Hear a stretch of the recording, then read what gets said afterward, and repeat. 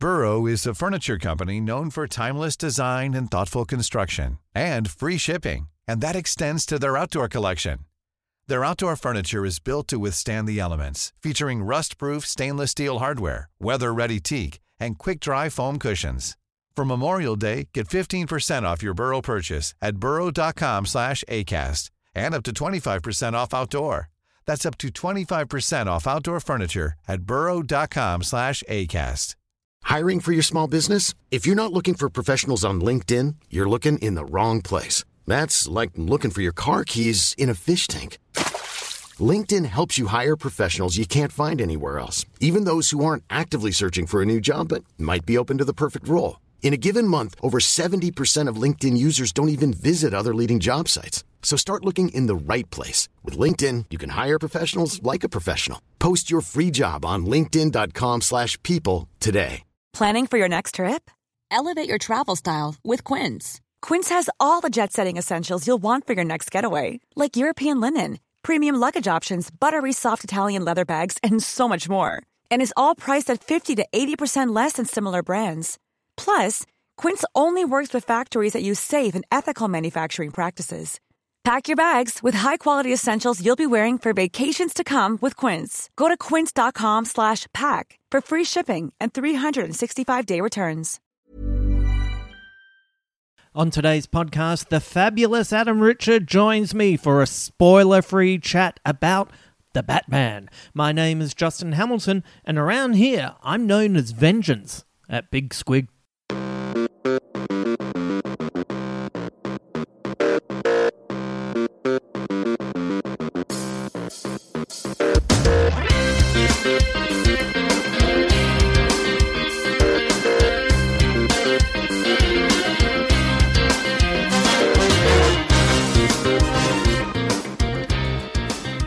Hello, and thank you for joining me for this spoiler-free chat about The Batman. That's right, this episode is spoiler-free, so don't confuse it with the second part released today. That one is full of spoilers. Adam and I recorded two different parts, so if you want to get a feel for the movie, this is the episode to listen to. And then if you want to hear all of our thoughts, then at the end of this podcast, fire up the next episode, and you can listen to it on your terms. So just a reminder in case you're not paying close attention, and I'm not having a go when I say that, you might be running, you might be driving, you might be preparing food for a meal, you might have a child who's just taken a shit on the carpet. I don't know what's going on while you're listening to this, so this is just a gentle reminder. This episode is spoiler-free. Well, unless you're talking about overall themes, comparisons to previous Batman movies, and discussions on the colour palette of the movie, maybe that is a spoiler for you. But I don't think that would be a spoiler for you. That's what we're talking about here. So look, you're good. You're good. I'm thinking of you. Like I'm definitely thinking of you when I split this up into two parts. As you might be aware, our Patreon subscribers have an episode dedicated to them. And today's shout out, not just for this podcast, but for both of these episodes, is Isabel Fano over there in the States. Isabel has been a friend of the podcast right from the beginning and has been extremely generous in her support. And I just wanted to say hi, Isabel. I hope you're well, and thank you for all the love you have given not just me, but my friends here at Big Squid. I hope you enjoy these podcasts, and I hope you get to enjoy the movie as well. Hopefully you will see it soon. If it's in your wheelhouse. Hopefully it's in your wheelhouse because, well, you just had a two-parter dedicated to you about something that you're not that into. But let's not pretend that's happening. Anyway, if you'd like an episode dedication and all sorts of extra goodies like bonus podcasts, early looks at other works, scripts and stickers, you can even get stickers, head over to patreon.com/Justin Hamilton _Big Squid, and you can find a tier that will suit you. Let's get to it. It's time to return to Gotham, a city overrun with corruption that eats away at its very foundation. The criminal element has taken over. The streets are saturated in violence, and a serial killer stalks his unsuspecting victims. Only one man appears prepared to bring this city back into the light. But what will be the cost for the Batman?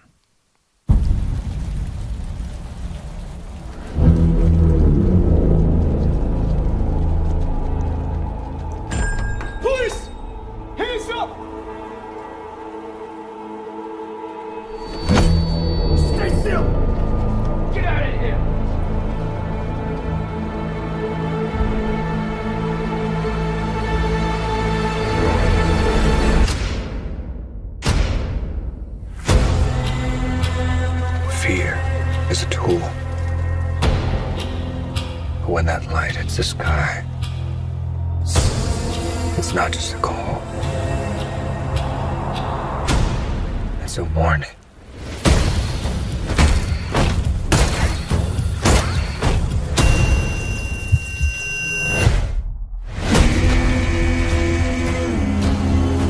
I've been trying to reach you.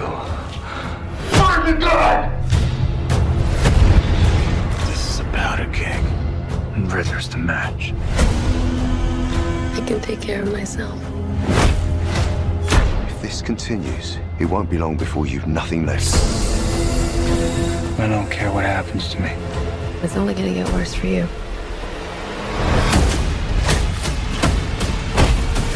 Whoa, take it easy, sweetheart. Hear everything they say, ain't you? Maybe we're not so different. Who are you under there?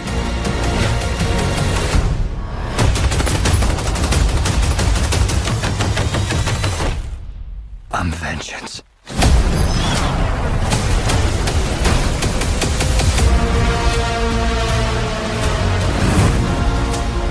What's black and blue and dead all over? You. Take it. I got you! I got you!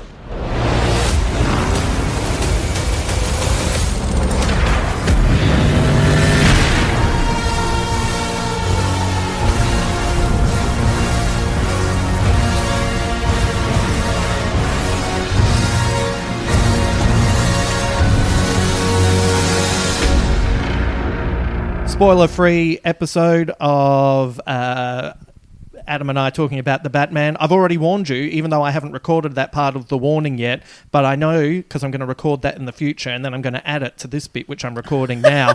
Yes, we are talking about the Batman, but I am approaching this as if I am Christopher Nolan, and I'm just warning you again now, there's no spoilers, so you can listen to this one. If you're afraid of spoilers, and then when you hear the next one, when I keep saying that there's spoilers, if you listen to it and you hear spoilers, it's not Adam's or my fault, because I know in the future when I record that, I'm going to say spoilers stacks of heaps of times in both intros. Right.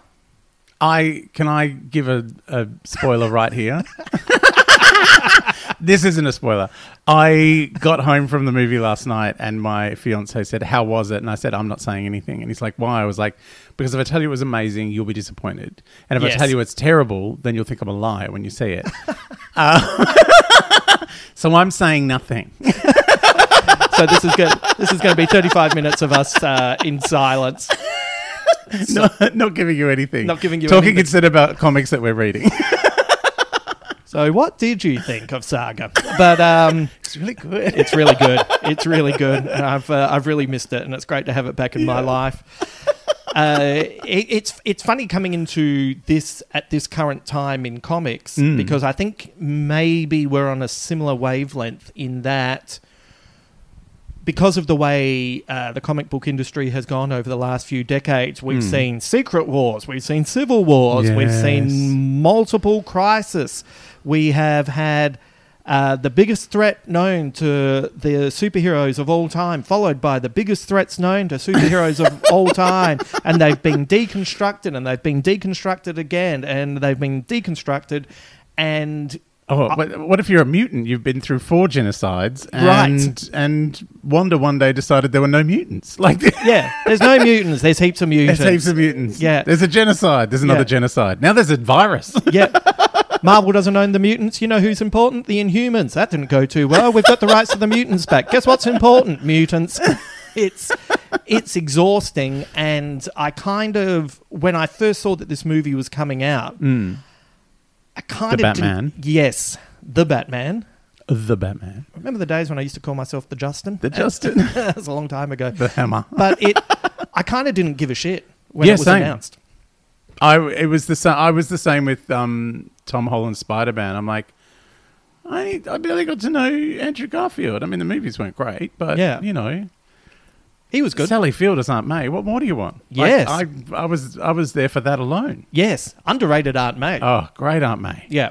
And then I'm like, yeah, this plucky British gymnast. I don't know if I care. And then he was delightful. And he was delightful. And it's, Michael Keaton swung me. And I'm like, and it had a genuine surprise in it. And I'm like, oh, all right. Yes. All right. I've got to be honest. We're talking about the car scene. Yeah. It reminded me why I love Michael Keaton. Yes. And it made me think, Tom Holland's up for the challenge. Yes. They were both so good. Isn't it great in all these Marvel movies with all of these earth-shattering moments? One of my favourite pivotal scenes is two dudes driving in a car with a girl who doesn't know what's going on, having to play innocent. Yeah. And the tension. Oh, so good. Guess what? Storytelling can be phenomenal with literally two people just talking. Yeah. Having a chat. But it's like in Iron Man, one of the best scenes in the original Iron Man, which now that we know there wasn't a script. Yeah. Which is also more amazing. Yeah. One of the best scenes is Pepper trying to steal the files from Stain, and it is Gwyneth Paltrow who gets a bad rap because of all of her gloop, but she is a really great actor. She's a really good actor. And Jeff Bridges, who is also a great actor. And Jon Favreau's a great director. And that scene's amazing. That scene is amazing. Marvel. Sure, he can't, I wouldn't trust him with a bunch of singing lions, but yeah. But yeah, that is seriously one of my favourite scenes in... I think that another thing that I was really nonplussed about with Spider-Man, I love that we're talking about Spider-Man in this Batman podcast, was that terrible poster. It was like an Iron Man movie that Spider-Man happened to be in. Yes. And I was like, what is going on? Spider-Man was my favourite character for a long time. Yes. Don't bury him. Yeah, in his own movie. Yeah. It's interesting. It's there is a parallel between what Marvel's done with Spider-Man and what Matt Reeves is doing with this Batman. Yeah. Which is Spider-Man, they just have him fully formed not fully formed, but he's really early on in his career and he's getting shit done. And it's almost... But we don't have to live through his poor dead uncle again. Like that guy just does not need... And he might not even exist in that version, but it feels like...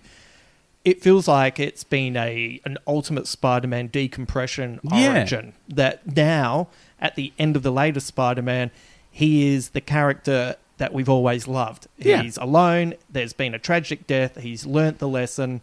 Yeah. He doesn't have any money. Classic Spider-Man. Yeah. And this is, he's been Batman for a while. Yeah. He's been getting some shit done. And it feels like there's, a reverse engineering of the origin for him, which is quite interesting. And because we've seen the origin so many times. I think that was, Christopher Nolan had to go and make Batman Begins so that he could make The Dark Knight, one of the greatest films of all time. Yeah. But that couldn't exist in a vacuum. No. Because... we'd seen so many weird origins of Batman up to that point. Right. So he had to establish who Batman was, where he came from, and then create this weird superhero homage to Michael Mann's Heat. Right. Yeah. And you know what? I reckon in the glut of superhero history, Batman Begins to get short shrift because... Now it's conceived or perceived as a fairly conventional approach to Batman. But you and I, the reason we went and saw the Batman together last night was you and I went and saw Batman Begins. We did. We went. We were fans of Memento. We were fans of Insomnia. Mm-hmm. We were like, oh, he's doing Batman. Yeah. And I remember sitting next to you in the cinema, having a great time. And then he became Batman, and one of us said to the other one, I hope it doesn't become shit from here. and because it became a blueprint for pretty much every Marvel movie, it's easy to go back and go, oh, this is fairly conventional. And it's like, what are you talking about? He doesn't become Batman for an hour. There's all these moments of pure horror, which I like that is kind of replicated in different ways here. And... you just gave a shit about Bruce Wayne for once. Yes. Yeah. Because he was, it was like Batman Year One, which is a great comic series. Yeah. But it wasn't slavishly copying it. Mm. It was like, yeah, I could do that, but, you know, that exists, so why? Yeah. Like, it's, you know, it's like that weird, it's like that Watchmen movie where you just go, I get why you think turning each panel into a gigantic widescreen movie, a portrait-shaped panel into a landscape picture. Yeah. Like, that alone is like, you know, there's already a problem. But yeah, like, there's no need to do that. Like, we can read the comic. Right.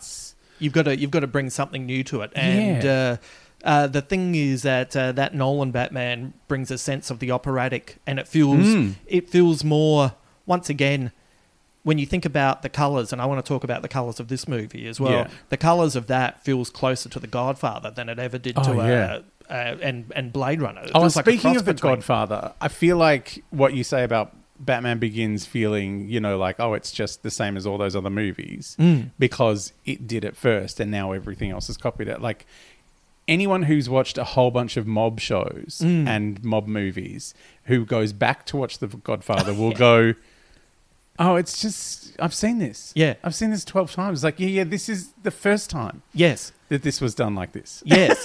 Yeah, you have to... It's amazing. I wrote a blog about this because I went and saw the 50th anniversary release of the movie on Sunday, and, you know, I had someone who I really like, who's really smart, who just said, I watched The Godfather, it was really boring, and it's like, how? How is this boring? Like, it is full of characters, it's full of... there's moments, it takes its time telling the story, you marinate like it, and it's like this creeping menace. Yes, like it just grows and grows and grows, and you're like, oh, these are bad people. Yes, like I love them, but they're bad people. Yeah, and in lesser movies, say the death of Luca Brasi, who gives a shit? But because you saw him being so nervous, trying to, come up with the. Rehearsing his line for the Don and then choking on it because he's still so nervous and overwhelmed with emotion when he gets taken out. Like, that guy has like 3 scenes, but you're still like, oh, Jesus, they took out Luca Brasi. And when you think about it, it's like, I didn't even know him. Yeah, but you had a sense of him, you know? Yeah. So... he sleeps with the fishes. He does sleep with the fishes. He spoons with the fishes. He does all sorts of things with the fishes. But yeah, you know, Begins, you know, it's not just an origin story for Bruce. It's an origin story for Gordon. Yeah. You know, it gives you a sense of Gotham, which is builds it up. It builds it up as a proper character, sets it apart from what we've seen before. And they're very difficult things to do. And so it's smart with this film that it just, we know that. Yep. We had a little repeat in Batman versus Superman, just in case if you've forgotten how everything went down. We know it, so it jumps right into it. Last night when I got home, I had I was asked for a quote from Universal. Oh, yes. And so off the top of my head, I wrote, Matt Reeves' The Batman builds on the foundations of the movies that came before to create a version of the Dark Knight detective that reflects and responds to the world we live in today. Did I leave anything out? Like it was off the top of my head, but that feels about right. Doesn't it? Yeah. I got asked for a quote once for I think it was Love Never Dies, the musical sequel to Phantom of the Opera. Oh yeah, what did you say? I said it was sumptuous, which, you know, the definition of sumptuous is like something that looks gorgeous and has had no expense spared on it. Yeah. But doesn't say anything about whether it was any good or not. Oh, yeah. Anyway, I was driving to work one day and there in gigantic letters above the freeway is sumptuous Fox great. FM. So good. Like, oh man, I was taking the piss. Yeah. That's really funny. That's really funny. What a moment. So because we're going to speak kind of broadly about it, I thought we could talk about, for this part of the podcast, I thought we could talk about the different versions of Batman, and the ones that are probably the most successful are the ones that capture the zeitgeist in which they're aired. And cinematic versions, you mean, yeah? Yeah. Oh, you know, we can, you know, they made a movie, so we can touch on the Adam West pop art Batman, who, you know, I think is, like, I love him so much because, and I think we're actually due for a new one. Yeah. A new version of the Adam West Batman. Yeah. Because... well, I feel like we've got one in Will Arnett. Right.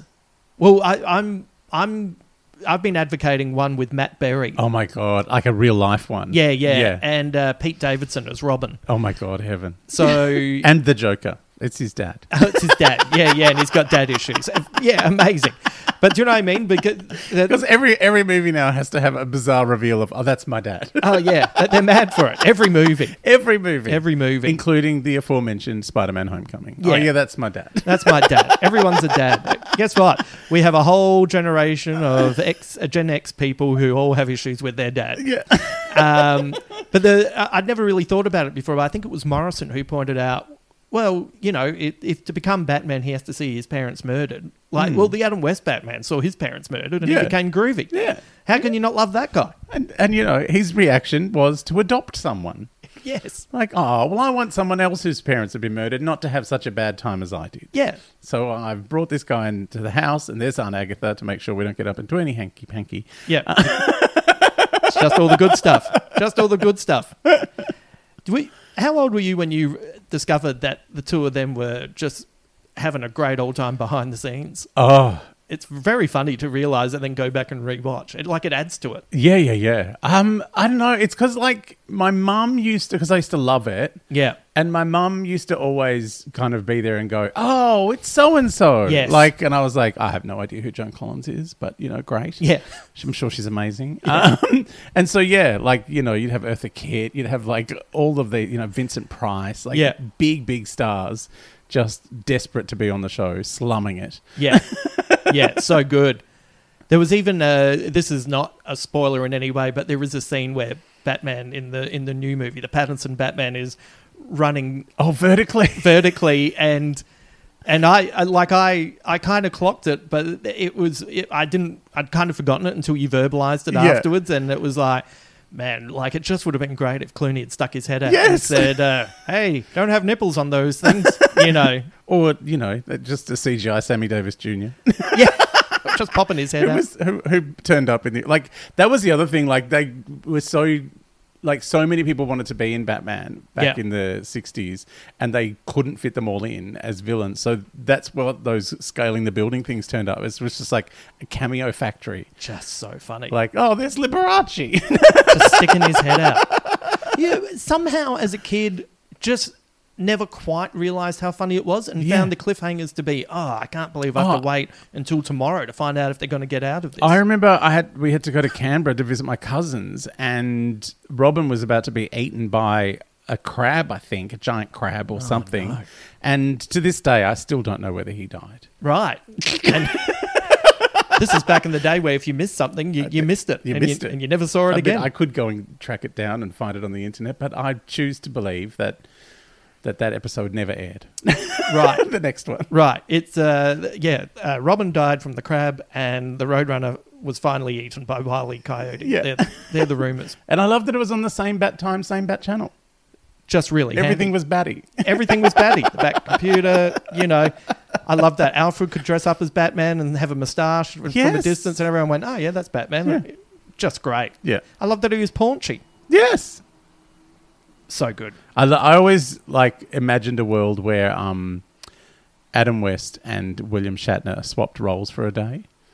Like Shatner in the Batman costume and Adam West as the captain of the Enterprise. Oh, that's great. That would be fun. Someone make that happen. Someone who's good with computers and knows how to do deep fakes. Can you do that for us, please? That's so good. How did you feel when the Michael Keaton Batman came out? He was the loner, the guy who brooded. Kind of, when you look back on it, predates the grunge explosion by a couple of years. Yeah. He's also the Batman that heralds the beginning of comics are for grown-ups, you know? Yeah, I mean, because it came on the heels of The Dark Knight Returns being a massive success. Yeah. Like Frank Miller's Batman being this huge, big thing. Yeah. So my first thought was, why isn't it Clint Eastwood?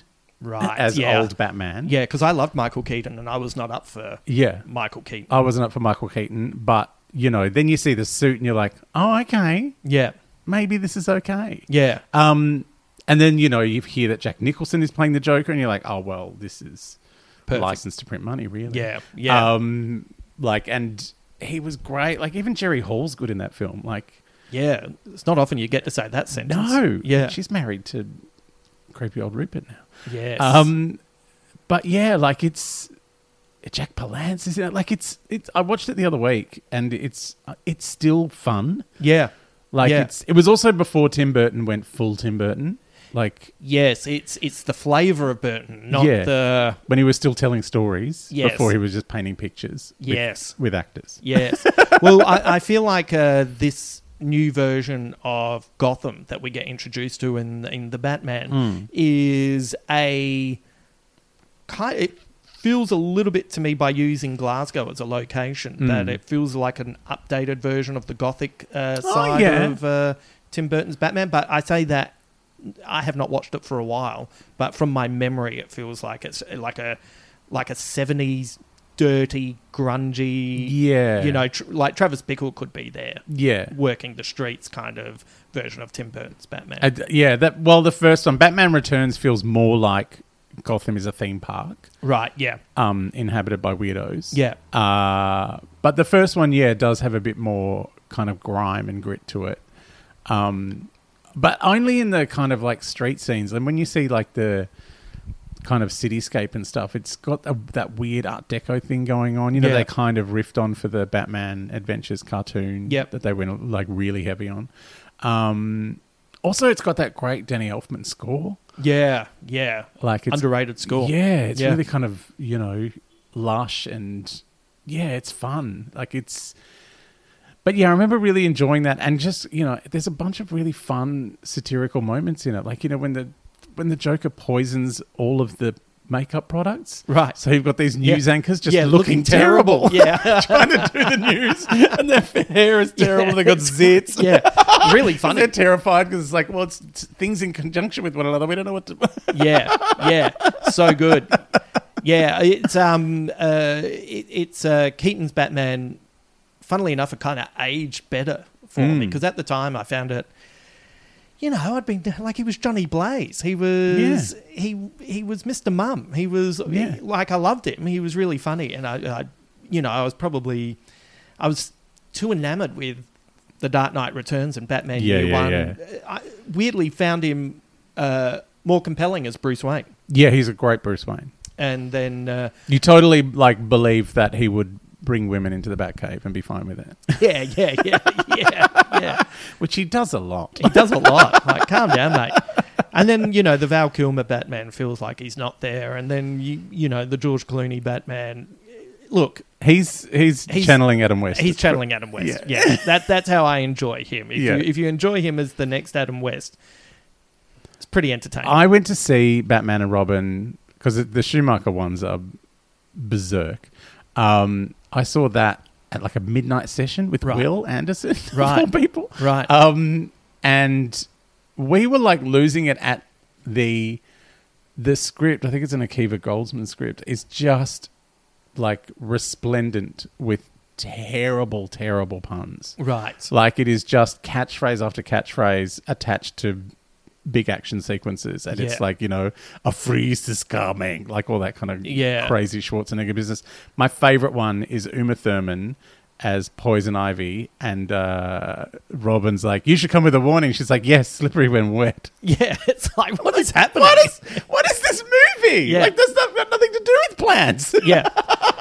And it feels like the main problem with that is I feel like Clooney's leaning into the awfulness of it. Mm-hmm. He's not quite on top of his game as an actor at this point, but Chris O'Donnell is kind of playing it pretty straight, and Alicia Silverstone is like, there's just so much. Like, you forget Drew Barrymore's in it. Drew Barrymore's in it. Like, Elle Macpherson's in it. Like, what is happening? Like, there's too much. Uma Thurman's in it. Like, it is crazy. Yeah, it's a big, big, messy film. Yeah, and and you know, the fact that Schwarzenegger was above the title, like he was such a big star at the time. It was his.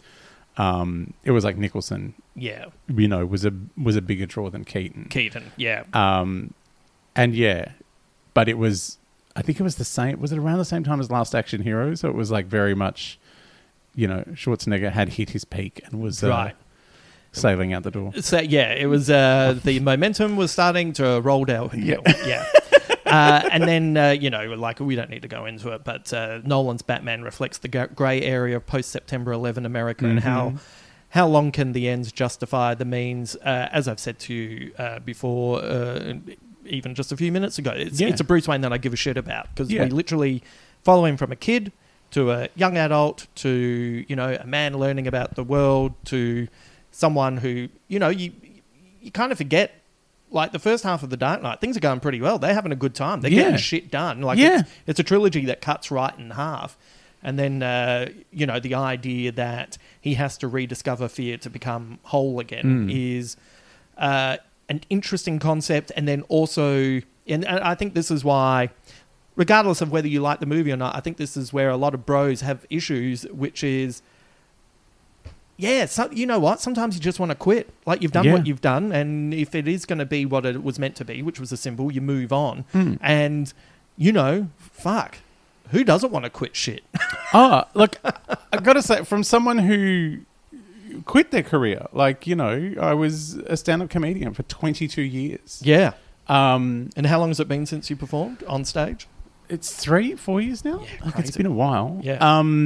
But I completely changed my life. And again, it was that same impetus. It's like it hits you at, a certain age where you go, am I doing this for me? Am I doing this because I need to be doing it? And that's something I always used to say to people about doing stand-up. It's like, don't do it because you want to be famous. Don't do it because you want attention because you didn't get enough as a child or whatever. Even on a budget, quality is non-negotiable. That's why Quince is the place to score high-end essentials at 50 to 80% less than similar brands. Get your hands on buttery soft cashmere sweaters from just $60, Italian leather jackets, and so much more. And the best part about Quince, they exclusively partner with factories committed to safe, ethical, and responsible manufacturing. Elevate your style without the elevated price tag with Quince. Go to quince.com/upgrade for free shipping and 365-day returns. I'm Sandra, and I'm just the professional your small business was looking for. But you didn't hire me because you didn't use LinkedIn Jobs. LinkedIn has professionals you can't find anywhere else, including those who aren't actively looking for a new job, but might be open to the perfect role, like me. In a given month, over 70% of LinkedIn users don't visit other leading job sites. So if you're not looking on LinkedIn, you'll miss out on great candidates like Sandra. Start hiring professionals like a professional. Post your free job on linkedin.com/people today. The weird personal psychological reasons are like you have to have a need. Like there's something you need to say. There's something you have to, this is the form. Like whether you're writing a book or if you're creating music, like there's a need to communicate something. And this is the form you're doing it in. And I felt like I had said everything I wanted to say as a stand-up comedian. Yeah. And that I was just kind of going through the motions. And I totally get that. Like, it's like, I've bashed up all the bad guys. Like, the crime is kind of gone now. Yeah, yeah. I'm not needed. Well, it's also weirdly... jokes can feel like shackles after a while. Like, everything needs to come back to jokes because we've all seen those comedians that don't tell jokes. And, so... It's difficult. And you can also... You can also very much become intoxicated with thinking that you're right about everything because you have to believe that on stage and therefore you lose the nuance in your life. Yeah, there's that tension when you're writing something where you go... Whenever you feel like, who am I to tell people this? Right. Who am I to have this opinion? And I think that's the moment where you go, oh, actually, I'm saying something important. Yeah. If I feel like I don't have the right to, impose my will on a group of people, then you're like, well, then why do I feel I need to say this? Yeah. And I think that's where the important kind of stuff gets said. And, for me, a long time it was about, I was the only gay in the village. But now I feel like there's so many talented people who are carrying that baton. Like, I've had to 3D print a whole bunch of them.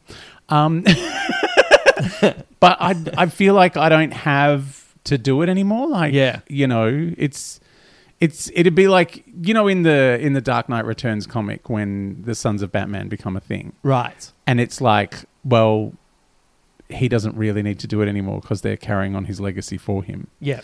So it's, that's how I feel about my stand-up now. I've created the Sons of Adam. Now it's time to move on. All those screaming homos that you have to put up with at stand-up gigs. Yeah, now unleash them upon the night. Go, my pretties.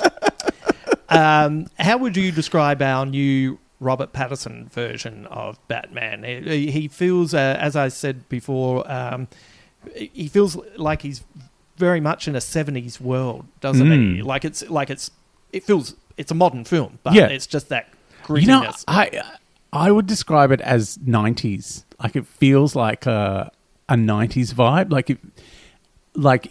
If The Dark Knight is Christopher Nolan remaking Heat with Batman. Yeah.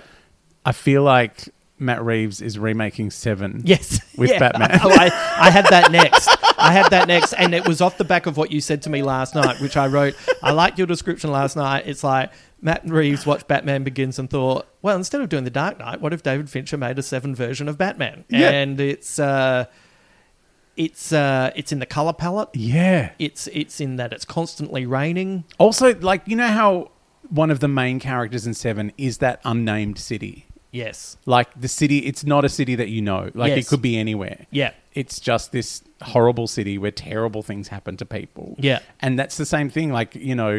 For most of these films, Gotham is always, they try to make it a character. Yeah. By, big upping, this part of it.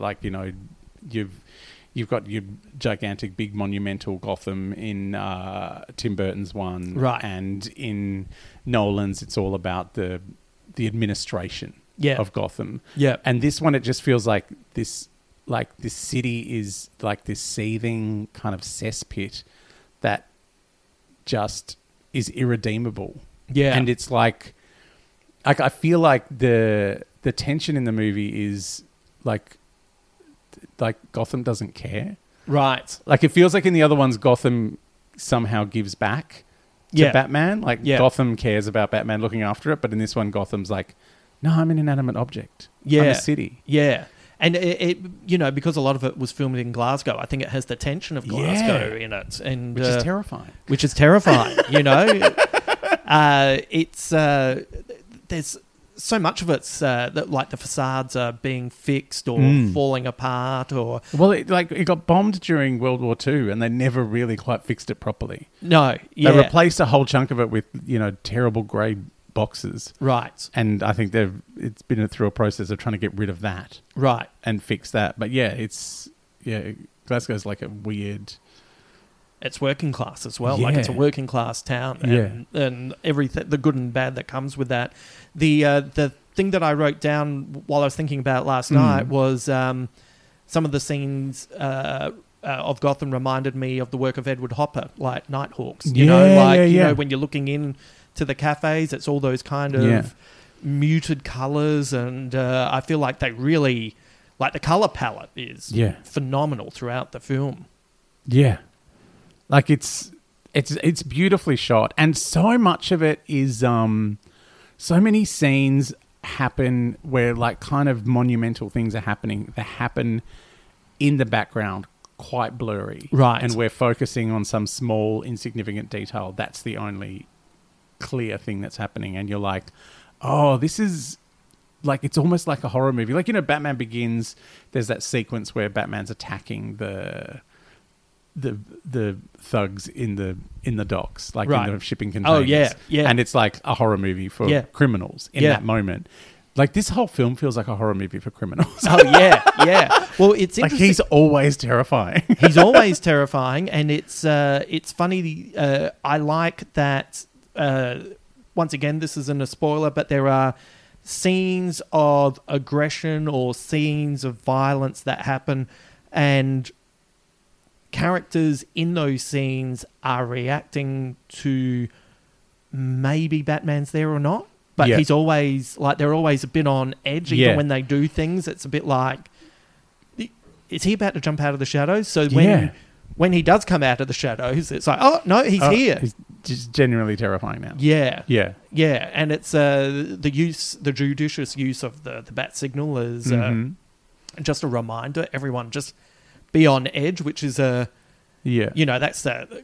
Jim says that in The Dark Knight. It doesn't matter if he turns up. I just like to remind people that he's out there. Remember, there's a little drug deal. Yeah, the chances of you seeing him are 1 in a million. But everyone's like, and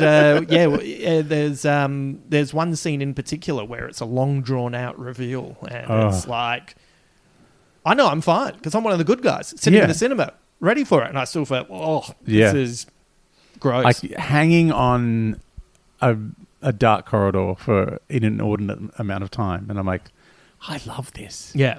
I love this spooky corridor. Yeah. I don't want him to come out of it. No. Let's just linger here. No wonder it's a long film. It does take its time. Yeah. Kind of marinating in. And look, I got to say, I would have been happy if it had have ended at one particular plot point.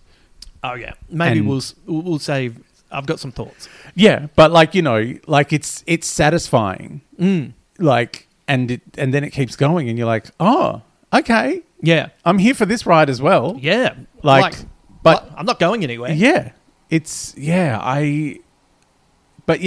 Pattinson, I feel like he is, he's emo Batman. He is. Yeah. Which is the other thing that made me feel it was kind of like 90s, early 2000s. Like it's that kind of, petulant, brooding kind of teenager guy. And also, seeing, like, it made me feel very old, seeing that, in this film, his dad died after the year 2000. Oh, yeah. It's like, what? No, that can't be right. I'm only 18. What is happening here? Yeah, that's so funny. It does feel like a 90s, 2000 kind of Batman in that regard. Also, I think he does kind of reflect now very well in that, in my opinion, there's just a lack of nuance in a lot of the world. Like, like when you think about, this is why comedy doesn't work at the cinema anymore. And nobody's going to see comedy because there's a lack of nuance and no one's really paying proper attention. And that's why Don't Look Up is getting nominated for an Oscar because every scene is saying satire. This is a satirical scene. Here is Ariana Grande. She's going to sing an entire song. All of the lyrics of which are allegedly hilarious. Allegedly.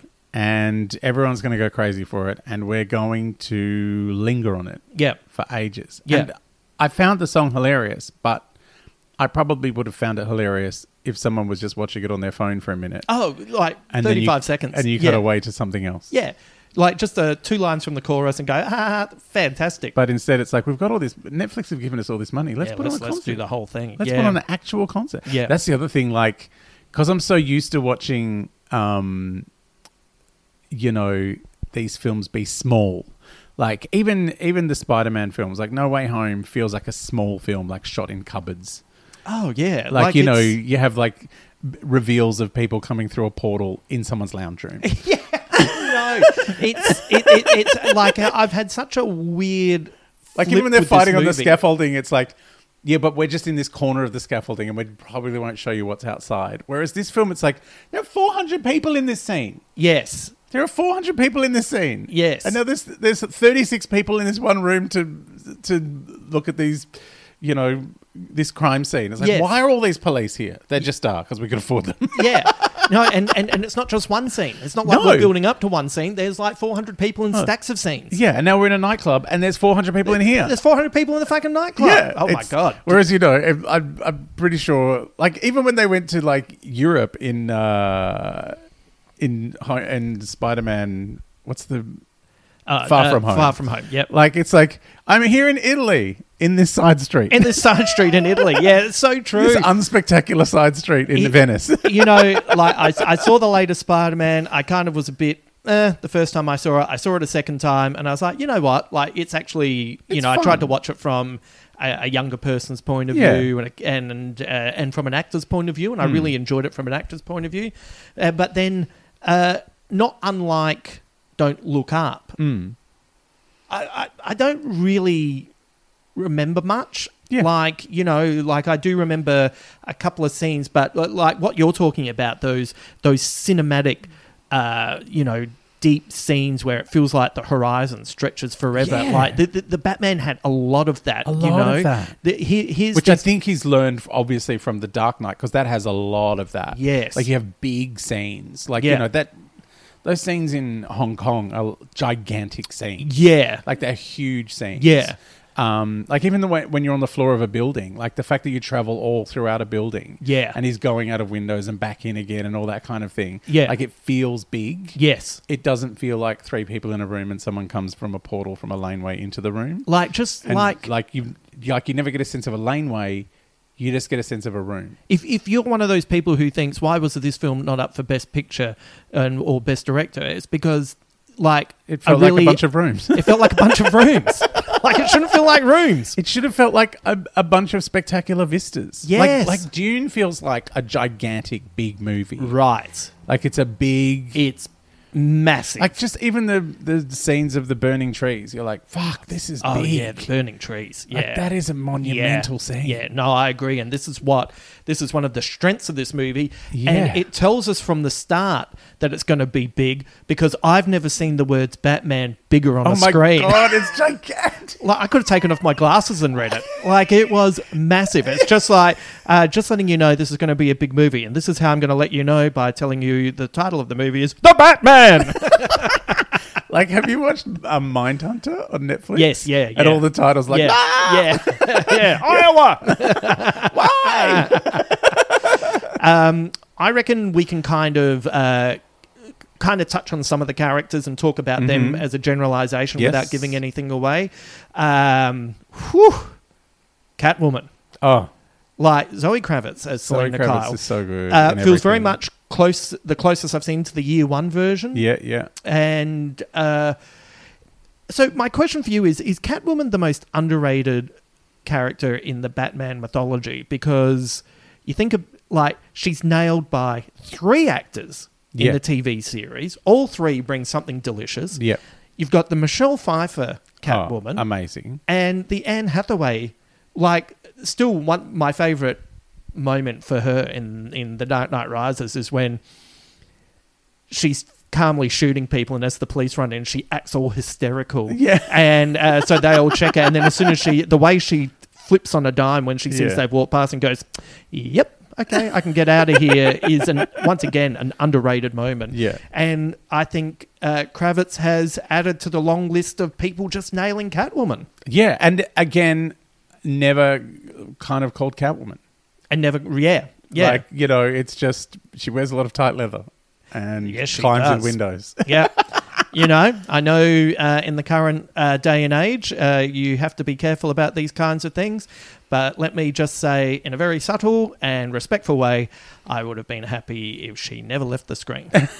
She's beautiful. She's stunning. But oozing charisma and good with a line, you know what I find weird throwaways is, there's all these online commentary, people go crazy if Ryan Reynolds is now in a Marvel film and he was the Green Lantern. What's going on?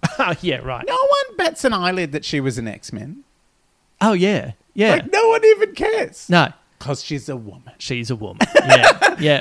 What? Where are the 14-hour think pieces about how she's destroying Marvel by defecting to DC? Right. To play the Catwoman. It's like, right. Where are those? They don't exist. No, because no one gives a shit. No one gives a shit. Yeah, well, not those types of people anyway. The only person I think who is, missing from this movie, which would have made it, and I think she makes, every movie spectacular. Meryl Streep. Just by being there. No. She was playing Gotham, I think.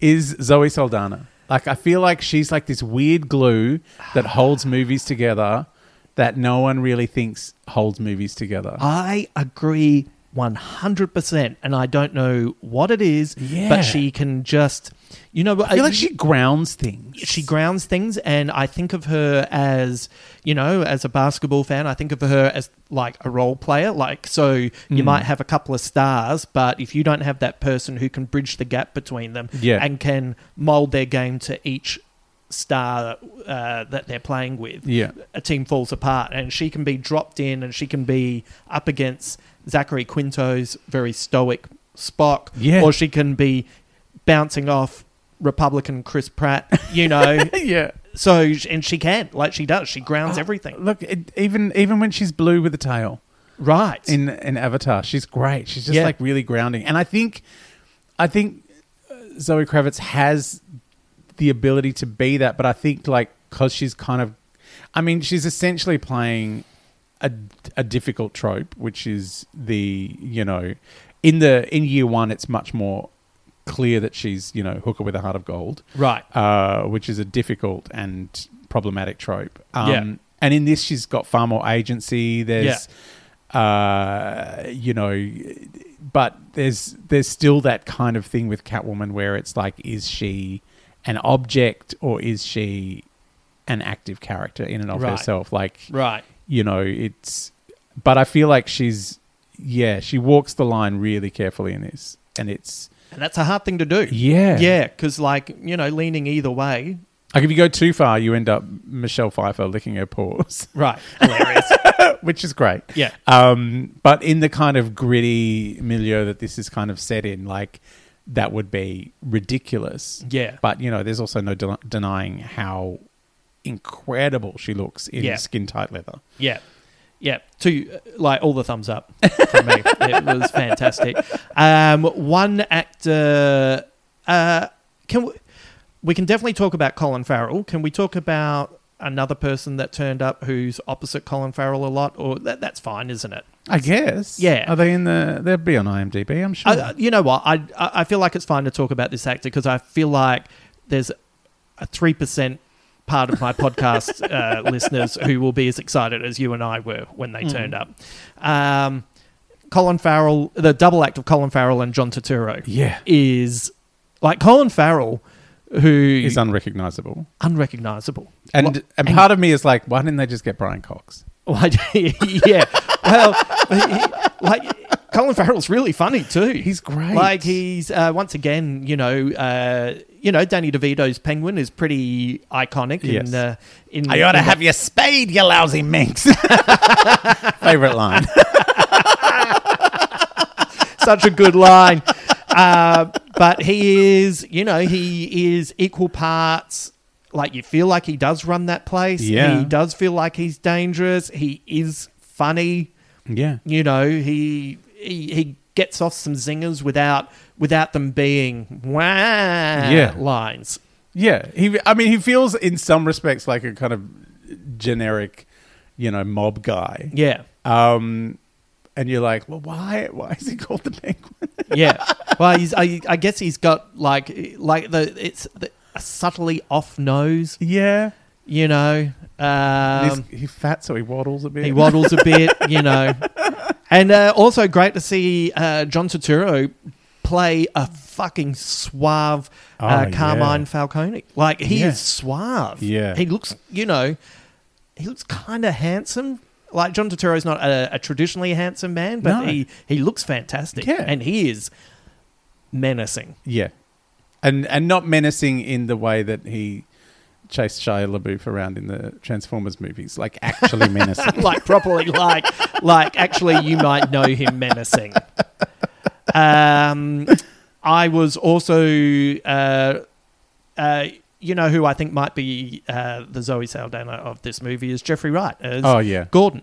Yeah. Great.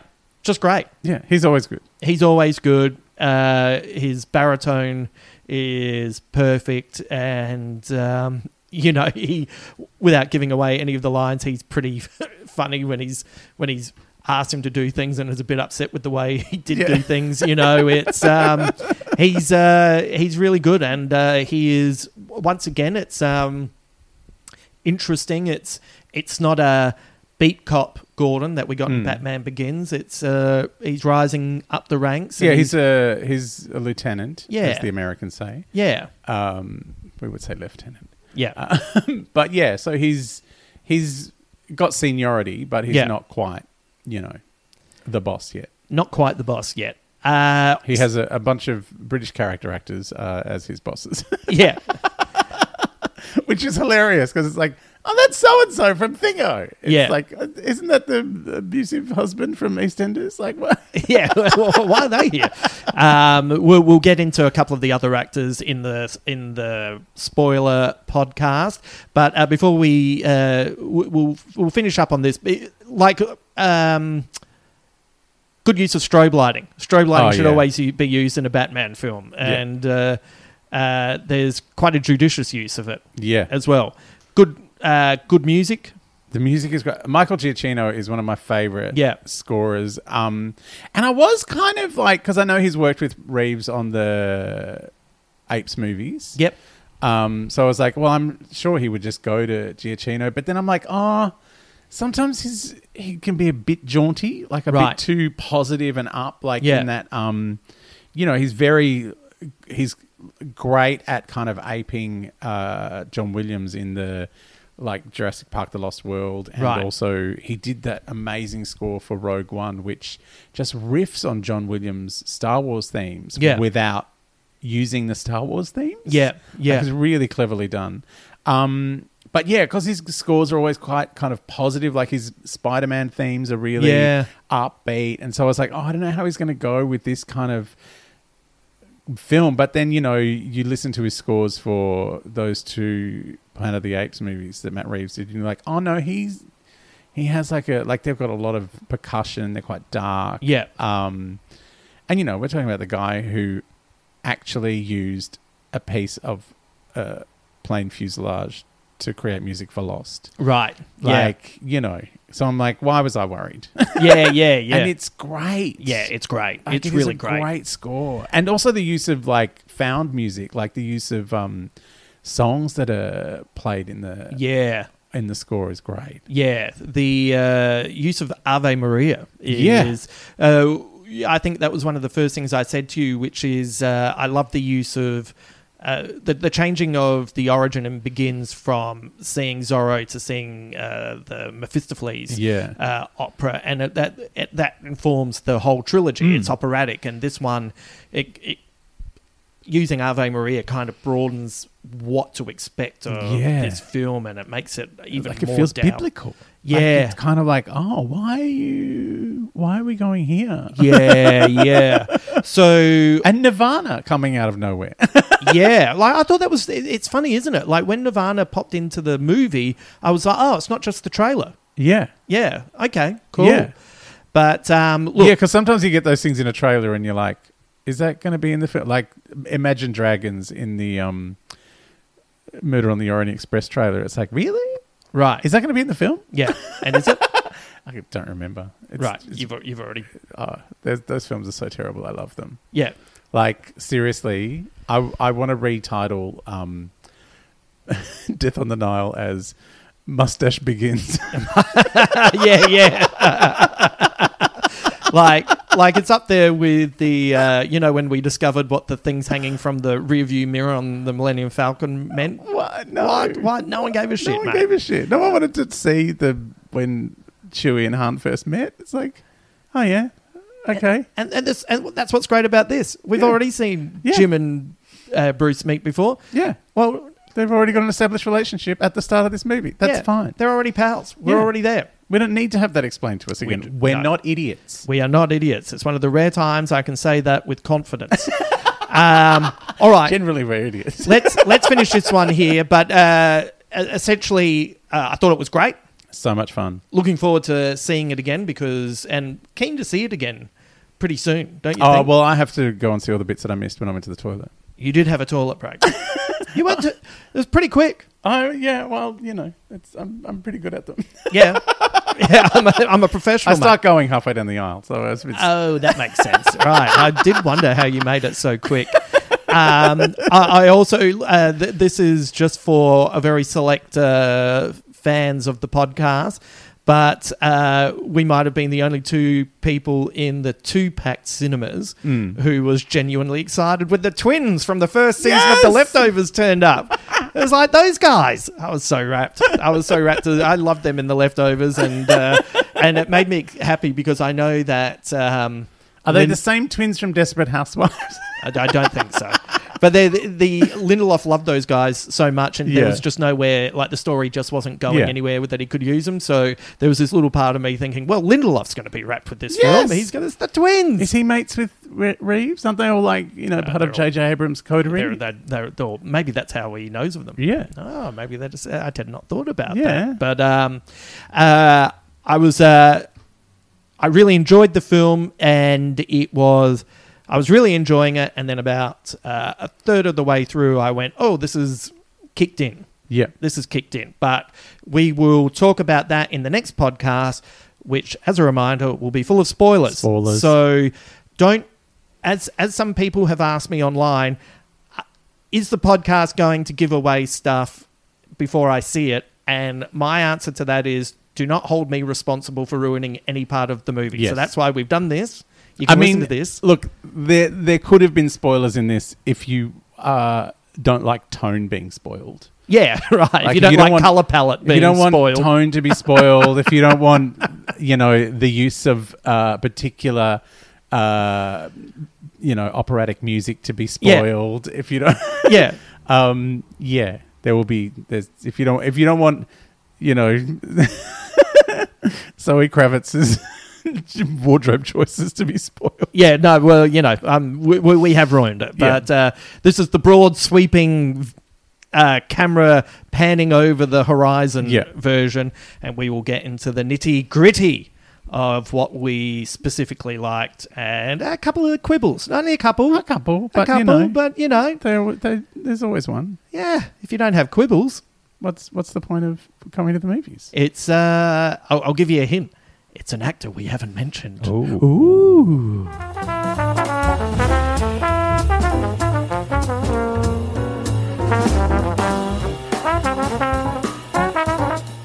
Thank you to Adam Richard for joining me on this podcast. Remember, Adam and I talk about The Batman on the second podcast, and that is the part 2, which is full of spoilers. Remember, it's full of spoilers. If you don't want anything ruined, hold on to that episode and wait for the appropriate time. Look, let's be honest. It's not going anywhere. It will be there waiting for you when the time is right. Thank you also to our Patreon subscriber for this episode, Isabel. I hope you enjoyed today's podcast, and thank you very much for your support. If you're listening and would like to support this podcast, you can either sign up at Patreon, or if money is tight at the moment, leave us a top review over at Apple Podcasts, or even just recommend us to a friend. Or just keep listening. Just keep listening to the podcast. That's a really nice way to support it as well. So thank you. Let's finish this podcast with a quote from director Matt Reeves. Really interesting genre films, especially monster movies, evoke the fears of the times intentionally. That quote felt appropriate for this version of The Batman. Until then.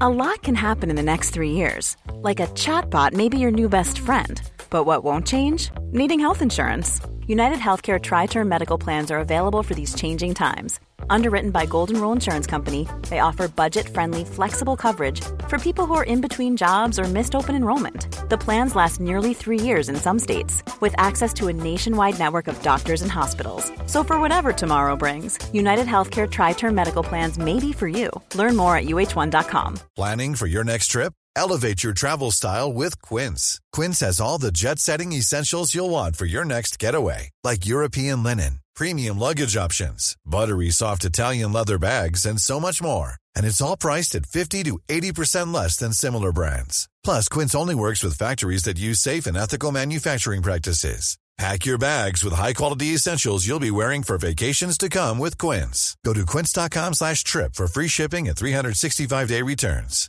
Planning for your next trip? Elevate your travel style with Quince. Quince has all the jet-setting essentials you'll want for your next getaway, like European linen, premium luggage options, buttery soft Italian leather bags, and so much more. And is all priced at 50 to 80% less than similar brands. Plus, Quince only works with factories that use safe and ethical manufacturing practices. Pack your bags with high-quality essentials you'll be wearing for vacations to come with Quince. Go to quince.com/pack for free shipping and 365-day returns.